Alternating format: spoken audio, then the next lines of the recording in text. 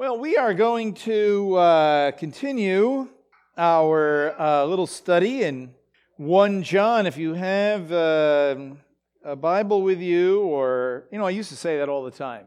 If you have a Bible with you, now I need to say, if you have the Word of God in some media, turn to 1 John. And we want to continue what we've been talking about here. Because that's what he's been talking about, and that is this issue of the love of God. The love of God. This year, I believe Henry's going to be teaching a mini course on the love of God, and that is, it's a profound topic, and it is something that, it's one of those topics that you talk about a lot. But when you really pay attention to the words in the text, you really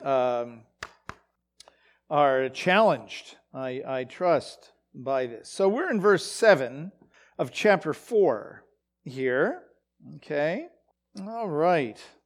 So, one question that we could ask ourselves, because this is really what he's dealing with, is what motivates us to follow the Lord? What really motivates us to do the right thing, to live rightly before God, to live in such a way that is commensurate with what God desires for us to do. The Torah portion today goes from chapter 7 and verse 12 all the way to chapter 11 of Deuteronomy. And in our Torah study, we're going to be learning about that this actually, last week combined with this week, talks about that motivation a little bit, in the Torah. And so the question for us becomes, I think there in a way, there's two choices of what motivates us to really follow the Lord. Fear of what will happen to us if we don't do that, or responding to His love in what He has done. And we may come from a particular faith tradition.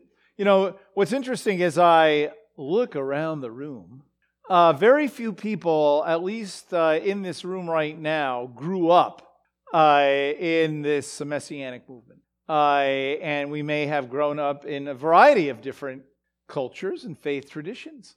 And oftentimes, that religious tradition shapes the way we understand God and the way that we respond. Unfortunately, for better or for worse, many, many of us grew up in particular traditions where we're really motivated by fear. Fear of the judgment of God, the anvil of God, coming down on our heads if we don't get it right. Whether that was intentional or unintentional, that is often the case. And sadly, when we're motivated by fear, we end up with a form of legalism. That if I follow the rules, if I follow the laws, or if I follow the rules, then I'll be okay, right? However, when we are motivated by love, it's a little bit more intangible, and we are responding out of devotion. We're responding out of devotion with passion, and that is very, very important. So, how we understand God is a very important grounding in how we're going to live our lives.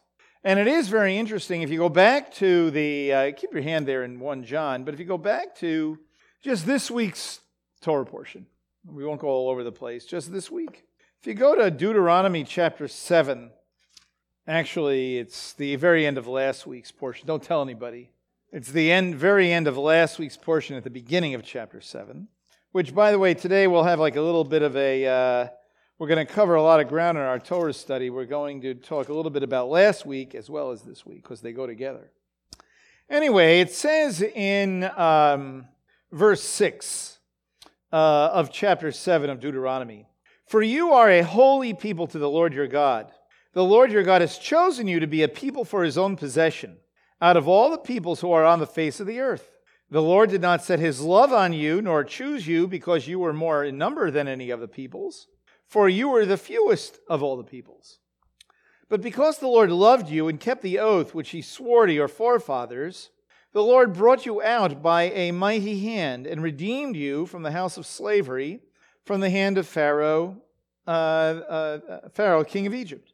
Know therefore that the Lord your God, he is God, the faithful God, who keeps his covenant and his loving kindness to 1,000 generations with those who love him and keep his commandments, but repays those who hate him to their faces to destroy them. He will not delay with him who hates him. He will repay him to his face. Therefore you shall keep the commandments and the statutes and the judgments which I am commanding you to do them. Okay.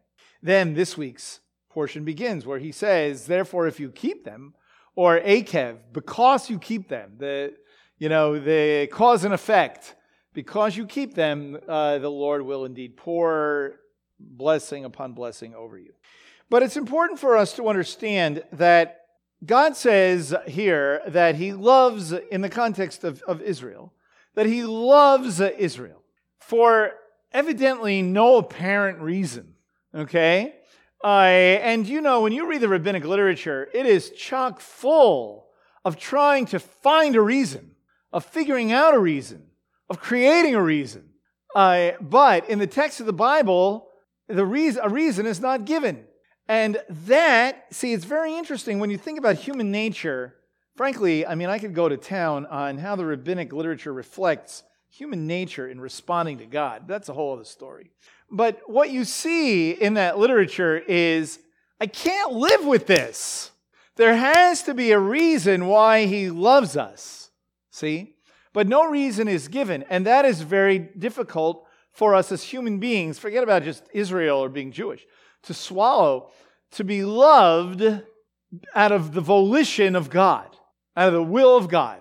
Because we know ourselves better than anybody else. And we know all the warts. And we all know how undeserving we all are for that lavish love to be poured out upon us. That is described, by the way, so well in the book of Ephesians in the first chapter. But there is something here that goes along with love that helps us, I think, a little bit. And that is the idea of chosenness. Because, see, verse 6 comes before verse 7. At least in my Bible, I don't know. For you are a holy people to the Lord your God has chosen you to be a people for his own possession out of all the peoples who are on the face of the earth. The Lord did not set his love on you nor choose you because you were more in number and so on and so forth. So there is this relationship between chosenness and love. Okay? Now, when we come to the pages of the Brit Chadashah, we know that this chosenness is extended to all who embrace the God of Israel. Not just talking about people who are Jewish, but all who embrace the God of Israel, right? Whoever truly embraces the Messiah is embracing the God of Israel, and therefore election language, chosen language is used in the New Covenant in a number of places. Romans chapter 8 is a good one. 1 Peter is another one. Other places, okay? It doesn't take away the uniqueness of Israel, but it explains the relationship of all human beings who embrace the God of Israel. So it's important for us to recognize here that we are all, when we embrace Yeshua, we're chosen by him. We are the elect. We are part of the elect. Okay? And that means that God has lavished love upon us, not based on the entrance examination, not based on our grade point average, not based on good attendance, not based on intellect or who our parents were, or anything like that. Okay? And so here you have this tremendous passage in the Torah of all places, right? In the Torah about the love of God. Now, when you go to the end of toward the end of this passage, in what was read today, what Marcy read in Hebrew, and what was read in English as well by Marge and Theo, it's very interesting when you read verse 12 of chapter 10. And now, O Israel, what does the Lord your God require from you? Now, require, this very interesting word. My guess is, in some of your translations, it doesn't say require. It says ask, right? What does the Lord ask of you? And so, a real strong ask can move into the realm of require, right? And so understand that it's not require as in pass the test. It's require as in I'm begging you. I'm begging you because it's for your good. If only we would really underline that and remember that and memorize that, right? What does the Lord ask of you, beg from you, require from you? But to fear the Lord your God, to walk in His ways and love Him and to serve Him with all your heart and with all your soul, and to keep the Lord's commandments and His statutes, which I am commanding you today, for your good. Not for God's good, but for our good. And I would say that when you see all these words, fear the Lord, walk in His ways, love Him, serve Him, all your heart, all your soul, it is a reflection of the Shema. Because we're coming toward the end of that whole Shema section, you could call it. And so we don't need to belabor the point when it says fear God here in this context. Obviously, it cannot mean I'm afraid of God and He's going to chop my head off or get rid of me or do something real bad to me unless I do everything He says. Because in the very next breath it says love Him. And loving and fearing Him are two sides of the same coin. We talked a little bit about that in our Wednesday morning Bible study this week. That we're talking about fearing God in the sense of His otherliness and grandeur and greatness, but not afraid in the sense that retribution is going to come my way. And it's very sad that for many of us, that's how we view God. And that's how we are motivated by fear to serve Him. Now, there's another thing in some of our lives. It isn't always the religious tradition that has created this sense of fear and obligation.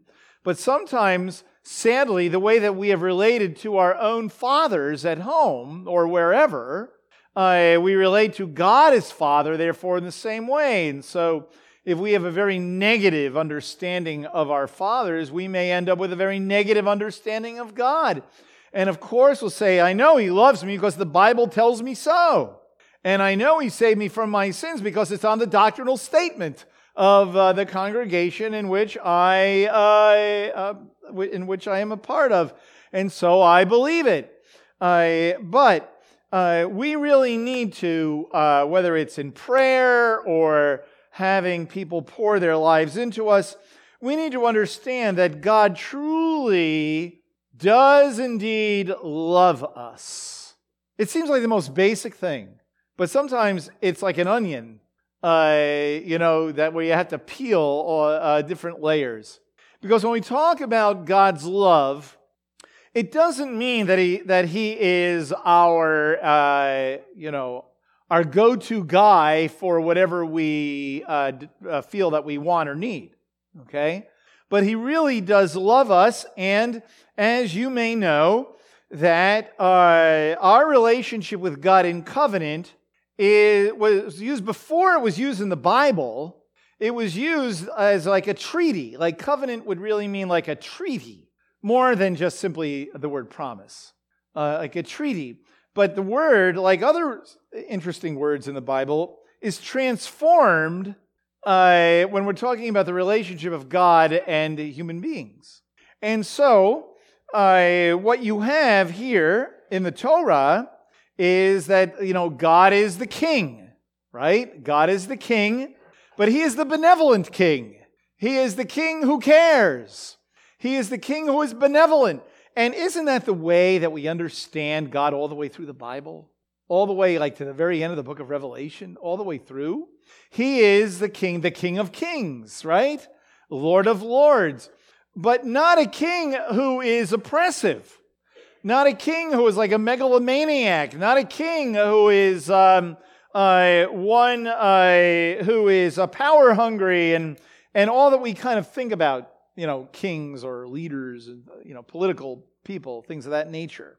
But he is the benevolent king. And so he loves us, and in the ancient world, the language of love would be used when a king would talk about protecting the people. I love you. But not just, that sort of that, I love you, I love you. But I love you by the fact that I protect you and I provide for you. And the relationship of the people to the king was also couched in loving words. The people love the king. How do they display it? Not with flags and with ceremonies, but in obedience, but in living the right way. And that is what is being described all the way through, really beginning in the beginning of chapter 4 through the end of chapter 11 of Deuteronomy. Some of the richest chapters in the Bible that I believe influence the prophets tremendously, as well as you could also make a case for chapter 28, 29, and 30 of Deuteronomy, and much of the New Covenant.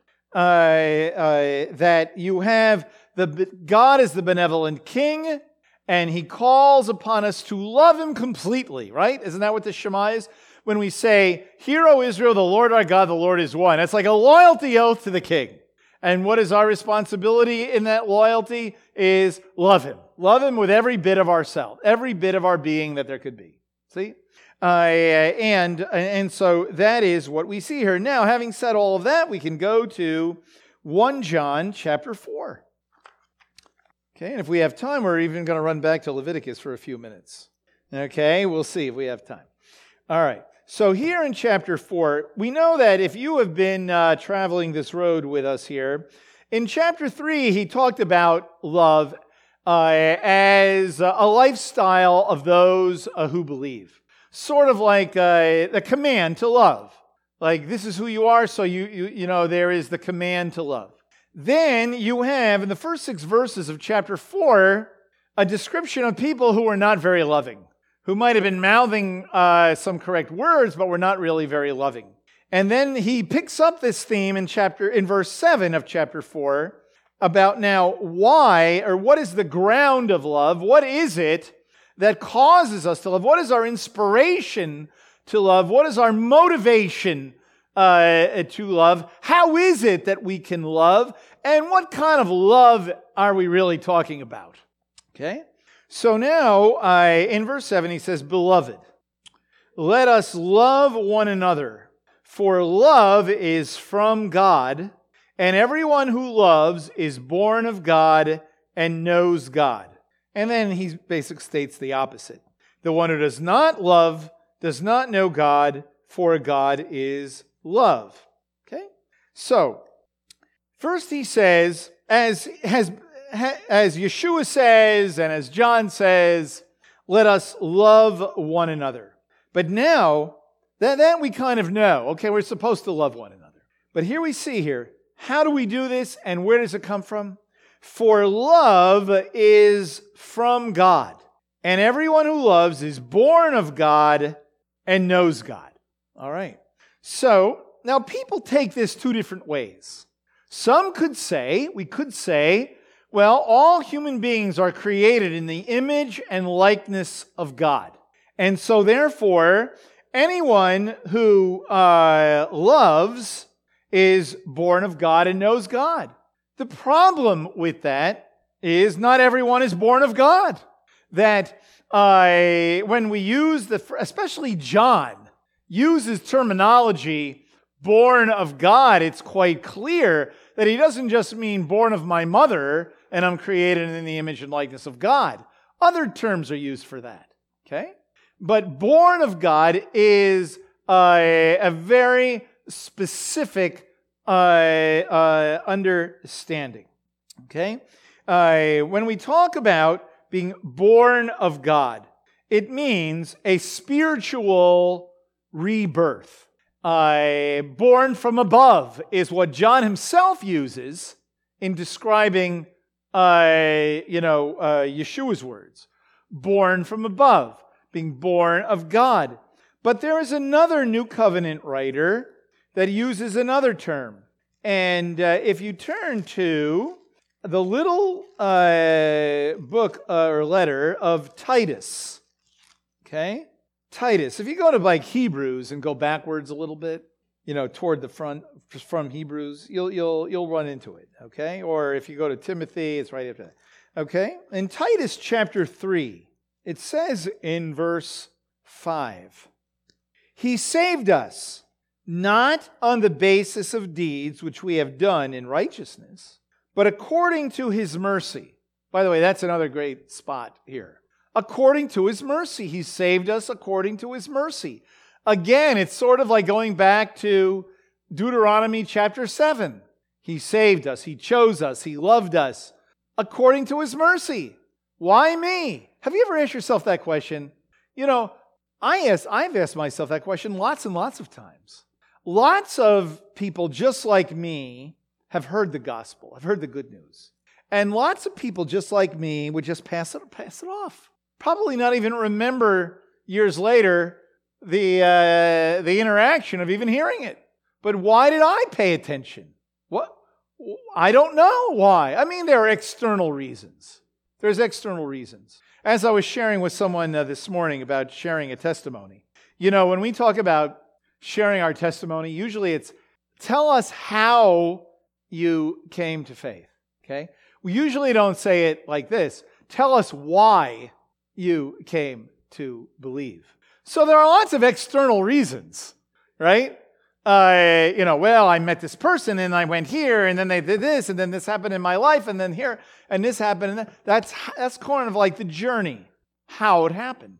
But why it happens is a particular kind of interaction that we end up having with God, and that sometimes we can't actually even articulate it completely, but some interaction we have with God. Well, here in Titus chapter 3, in verse 5, he describes it. He says, by His mercy, that's God's motivation, okay? His, favor we don't deserve, His sort of pitying us in a way. It's sort of akin to that.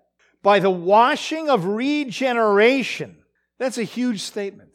By the washing of regeneration. Washing is a very symbolic term of course, taking away sins, washing away our sins. But regeneration, of starting over, of not taking a rickety old house and then putting up some drywall to keep everything looking okay, but really like tearing it down to its foundations and building it all over again.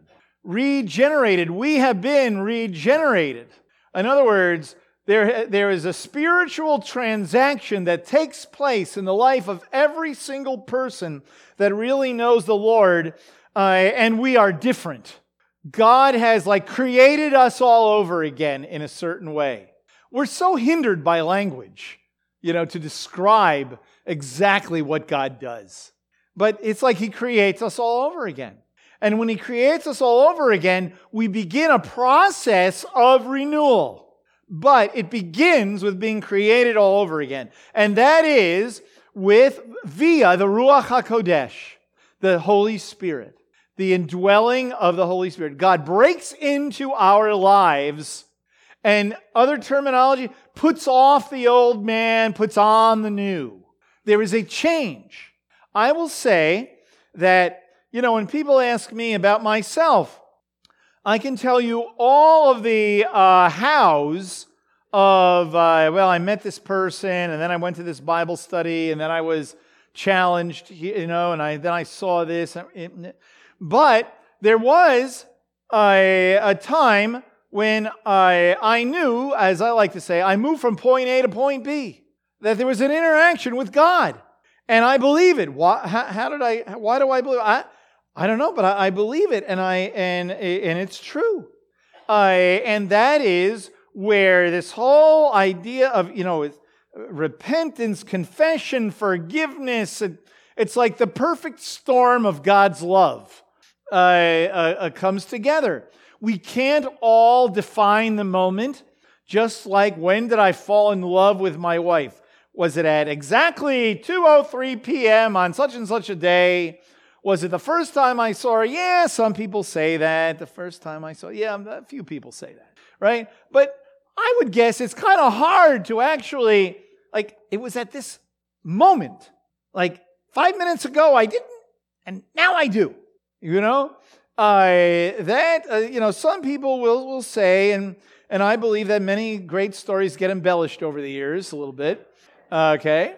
But, it is very difficult to pinpoint. So it can be like that with God. I don't know the moment. In my case, I kind of do, because I prayed, Lord, Lord, if Yeshua, of course I never heard of Yeshua in those days, if you know what I mean, right? If Jesus is the Messiah, I want to believe it. I really do. But if he's not, please, take everything away. And, I just knew in that moment that it was true and it was real, and that I believed in Yeshua. There's a transaction that takes place. Whether, again, I'll emphasize this because sometimes we walk away very insecure from hearing things like this. Because I can't remember the moment. It's okay, as long as you know that it was there at some point. In other words, that I really do believe, and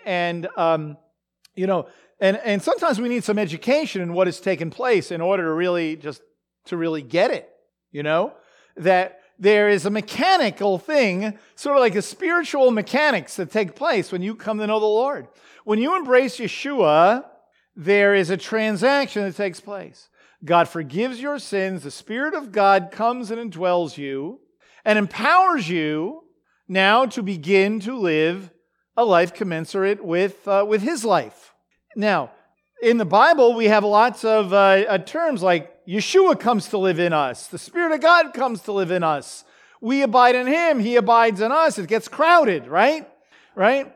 But what it really is saying is that now, in this fleshly life, God dwells in me and is living out my life, and I am in Him. It's not that God is my co-pilot, okay? Or the title of a bottle of ketchup. I couldn't help saying that. But anyway, or things go better with Yeshua, or whatever little slogan you might like. No. He has come and invaded you. He has come to take over. And when we know the Lord, He takes over. Now what happens then is, we're not prepared for this in our physical being. And so there's a tug of war that goes on within. And the book of Galatians talks about the war within. See, the flesh and the spirit, that kind of terminology, okay? Which is another thing to unpack, but that is what happens. But we need to understand that Yeshua hasn't come to just help us get through life. He hasn't come to just give us a good, fulfilling experience. When Yeshua died for our sins and rose from the dead, the Bible says in 1 Corinthians chapter 5 that He came to reconcile the world to Himself. It's a big deal. He came to reconcile the world to Himself. When each of us comes to know the Lord, we become reconciled to Him. Okay, we're reconciled. Sins are forgiven, and we're reconciled. And in that reconciliation, what He does in this new creation, we are going back to the way it was supposed to be at the beginning, created in His image and in His likeness. And the way we were created is to reflect His being, to reflect Him in the way we live. And so now that we are now in sync with God, we can live that life that He called us to live from the beginning and reflect His nature, and reflect who He is. And that is why it becomes satisfying and fulfilling, because we're being what we were made to be, and we're functioning in the way we're made to function. To use the illustration, it just popped in my head, and I know I'm going to be wrong on this, but you'll get my point. It's like a tool. Let's say you have some kind of tool, What would be a good illustration? I know. So this is me. Okay? So let's say you have a drill and it's heavy, but what you really need is something to hammer. Something like a little nail is sticking out somewhere. So I can't find a hammer, but this drill is really heavy. So if I use the drill and kind of just like take it sideways, and it might work, but it's not a very fulfilling experience, I can tell you. Nor can I can tell you that my wife can truly testify to that experience. But if this drill has a little thing on the end of it that I can stick into a screw, a real long screw, and I can just go, bzzz, that's fulfilling. You know that, there it is. I'm using the tool in the way that it was meant to be used. That's like us, okay? That's like us. God created us a certain way to function in this world. And until we function in the way that He calls us to function, we try to fill it in with something to make life satisfying. And some people go through their whole lives and become satisfied with things or people or whatever, but not in our true inner selves. So when we embrace Yeshua, we need to know that this is what has taken place. We need to understand that because our outer situation might not change. Our circumstances might not change. But inwardly, something has taken place. And that is why Paul says our outer man may be decaying, but inwardly we're being renewed day by day. Now, we need to understand that because I think for some of us, we have gone through different traumas in our lives, and when we come to know the Lord, we're not feeling the love because we're not understanding the love. We're not understanding the kind of transaction that has taken place. And that's where mentoring and discipleship and strong men and women pouring themselves into other people and emulating this kind of life comes. Because when we get it, when we understand this love of God that is not like the love that my parents gave me, perhaps. It's not like the love that I ever really experienced going to a place of worship. Then, when we get that, we can love in a radical way that demonstrates a radical life that is attractive to the most difficult person who's not even interested in God, but sees something in our lives that's different. And that's what it means when we talk about demonstrating faithful living, the kingdom of God, and so on. Okay? And so very important here, regeneration and renewing by the Holy Spirit. Okay? So now, when we go back to 1 John in chapter 4, in verse 7, Beloved, let us love one another, for love is from God, and everyone who loves is born of God and knows God. Now, born of God is written in such a way that it has taken place with results that continue on. So we've been born of God. The one who loves God, or the one who loves, has been born of God and is still born of God. But then what is interesting, and knows God, is something that is like continuously just happening, knowing God. And so when we talk about being born of God and knowing God, the way that we can love is in such a way that reflects who God is, because this is the way God made us. So He qualifies. See, it's a great qualifier. Love is from God, and so therefore, if we love in this unique way that He's talking about, we have been born of God. And it's demonstrated in the way that we relate to other people. Okay?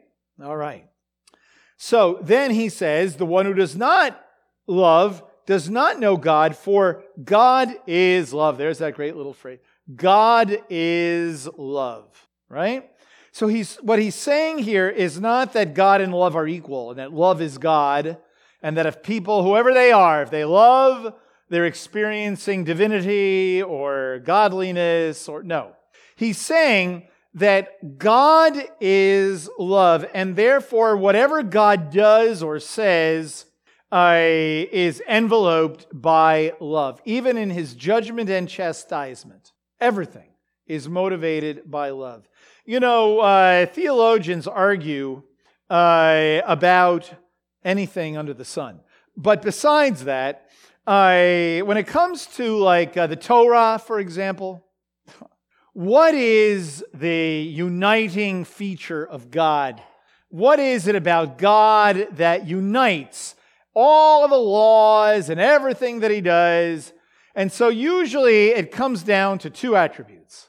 Some would say it's his holiness. Others would say it's his love. May I suggest that God's love and his holiness cannot be separated. They cannot be separated. And by the way, that is why in the first chapter of the book of Isaiah, God basically says, you know, those meticulous, the meticulous way you're celebrating those holidays, those offerings you're bringing, I hate them. Cut it out. Don't even bother. You know, it's interesting that there is nowhere in those prophets that say things like, you know, when you put the tefillin on today, you accidentally went 8 times around. Or there's no verse that says when you brought the wave offering, you didn't wave it exactly to the right or to the left. No. Or when you celebrated Sukkot, you didn't wave the lulav enough times, or the service wasn't long enough, or you didn't do this, or you didn't do that. No. It's always, your heart is in the wrong place. See? Motivation by fear will make us do things in a meticulous way. Motivated by love means God will receive love for us. And I will tell you that in the eyes of God, as I understand the Bible and just, you know, knowing the Lord, you want to live a holy life, you respond to the motivation of his love. And you will see that you will live a holy life. Okay? Because holiness is not defined by meticulous, by following this set of rules or instructions, but it is in the way that we indeed live. Okay? Now, and so this comes from God. God loves us not by having a list of rules that he himself follows in his relationship with us, but by caring, by the way that he interacts with us. And according to this passage, we see here in verse 9, by this the love of God was manifested in us, that God has sent his one and only Son into the world that we might live through us. In this is love, not that we loved God, but that he loved us and sent his Son to be the propitiation for our sins. And so, when we talk about God's love, it's not that he followed a bunch of rules and regulations, is that he sent Yeshua into this world to submit to earthly rulers, to be humiliated, and to die for our sins so that he could be raised from the dead and regenerate this world. That is how God loved us, by this great action that he took, volitionally, according to his will. This is how he loved us by serving. He loved us by sending Yeshua, not by, well, I'll check this off the list, check this off the list, check this off the list. See, that is how God loved us. And so he is holy and he is loving, all at the very same time. It's not in this act he's holy and in this act he's loving. No. Now let's turn to Leviticus chapter 19. And here we will see this again. We'll see it in a little different way. Leviticus 19. Okay. So look at the very beginning of the chapter. In verse 2. Speak to all the congregation of the sons of Israel and say to them, you shall be holy, for I, the Lord your God, am holy. Okay? Now if that's just all I have, I better do things the right way. If I'm going to be holy, I better, as my mother used to say, watch my P's and Q's. Right? Do things the right way. Where did that come from? Anyway. All right? But notice the very next thing. Now, there were no verses. There's no verses in the Torah, right? It's just one thing. There's the very next thing. Look what it says. Every one of you shall reverence his mother and his father. That's the very next thing it says. See? So that's very interesting because that's relational. It's relational. When you revere your father and your mother, it doesn't mean that you're afraid of your father and your mother and hiding under the bed because something bad might happen to you. That's not what it means. You revere them the way the Bible says to revere God, to listen to what they say. And it's not talking about extreme situations here, but from the Ten Commandments. Honor your father and your mother. I find that fascinating. Now, then it goes on to talk about things that you might expect, about keep my Sabbaths and do them, do the offerings and so on. But I want to jump down, for the sake of time, jump down to verse 11. It's all under this heading of be holy, for I, the Lord your God, am holy. You shall not steal, nor deal falsely, nor lie to one another. And you shall not swear falsely by my name so as to profane the name of your God. I am the Lord. You shall not oppress your neighbor nor rob him. The wages of a hired man are not to remain with you all night until morning. Pay people on time. Do you realize that? If you own a business and you are responsible to pay someone, holiness is paying them on time, according to the Bible here. Okay?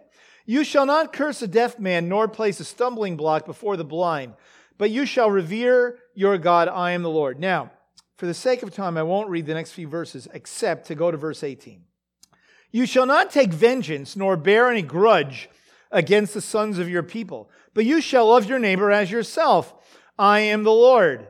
Okay? Now, you'll notice in verse 19, you shall keep my statutes. So verse 18 is kind of like the end of a section.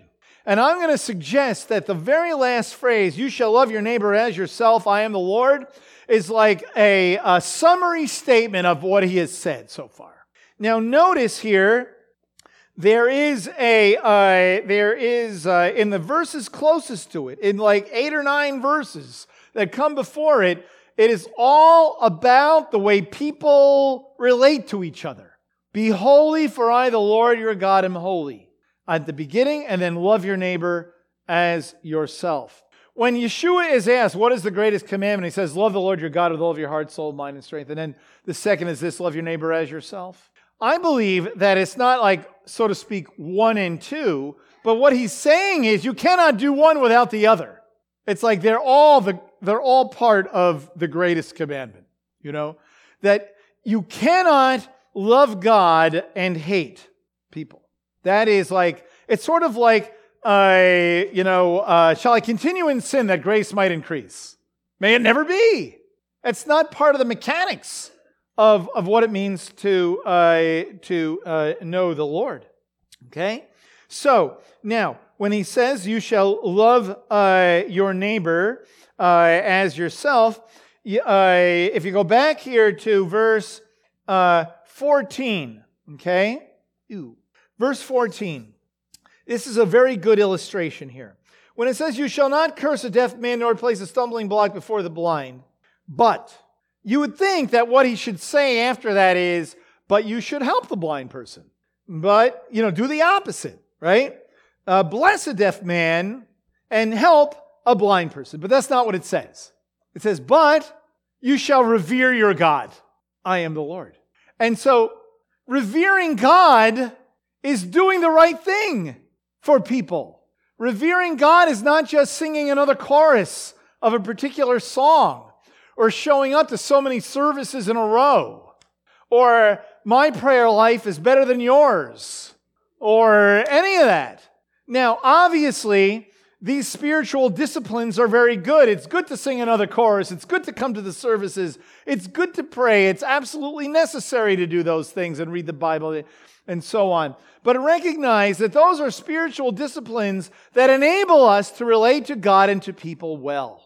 And so when John says, love one another because God first loved us, love one another because we're born of God, recognize that that's where the motivation comes. That's where the inspiration comes.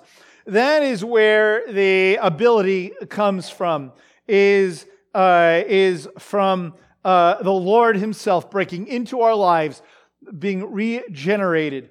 Now, we'll talk more about how we do this, Because when we understand it this way, it is radical the way that we are called to love one another. But today, what we want to make sure that we understand is where this comes from. So recognize that this love that we are called upon to display is not something we work up because we love God. Because I know the Lord, and so therefore I got to really, get it right and love people because that's what we're supposed to do as believers. No, that is who we become as believers. We should be able to be defined by it, and that people see that this otherliness, this holiness is grounded in love. And may I suggest that is why sinners were attracted to Yeshua. Not because he gave them a list, but because he was able to communicate this radical kind of love. Now the rest of this passage, in verse 11 to 16 and following, is going to talk about the results of this love. But may we be motivated, indeed, to live that way. And that is, if you ever thought of a time in history when we really need to demonstrate this kind of love, it is in the world that we live in today. So therefore, just one last thing, if we're going to call the message good news, may it really be good news. Let's pray. Lord, thank you, God, that you have seen fit, Lord, to reconcile the world to yourself in Messiah Yeshua. And thank you, Lord, that every time one of us comes to faith, we ourselves become reconciled to you. And in that reconciliation to you, Lord, may we realize what it means to love others. May we be reconciled. May we forgive. May we serve. May we suffer if need be to serve, Lord. But may we make a difference in this world, and may people see us, and may they see Yeshua in us, Lord, in that way, God. And we thank you, God, that you are indeed love. Lord, I do pray for each and every one of us today that we might think more about who we are as Messiah followers, and we might think about that transaction that has taken place. And Lord, if we're here today, and we know that that's taken place, but I really still am filled with grudges and vengeance and just terrible feelings about my past. Lord, may we reach out to you with the knowledge of what you have indeed done in our lives. And may there be a healing on the inside so that we really can experience your love, so that we can freely love others. Lord, we do thank you. And as we approach the high holy days, may that indeed be our goal. We pray in Yeshua's name.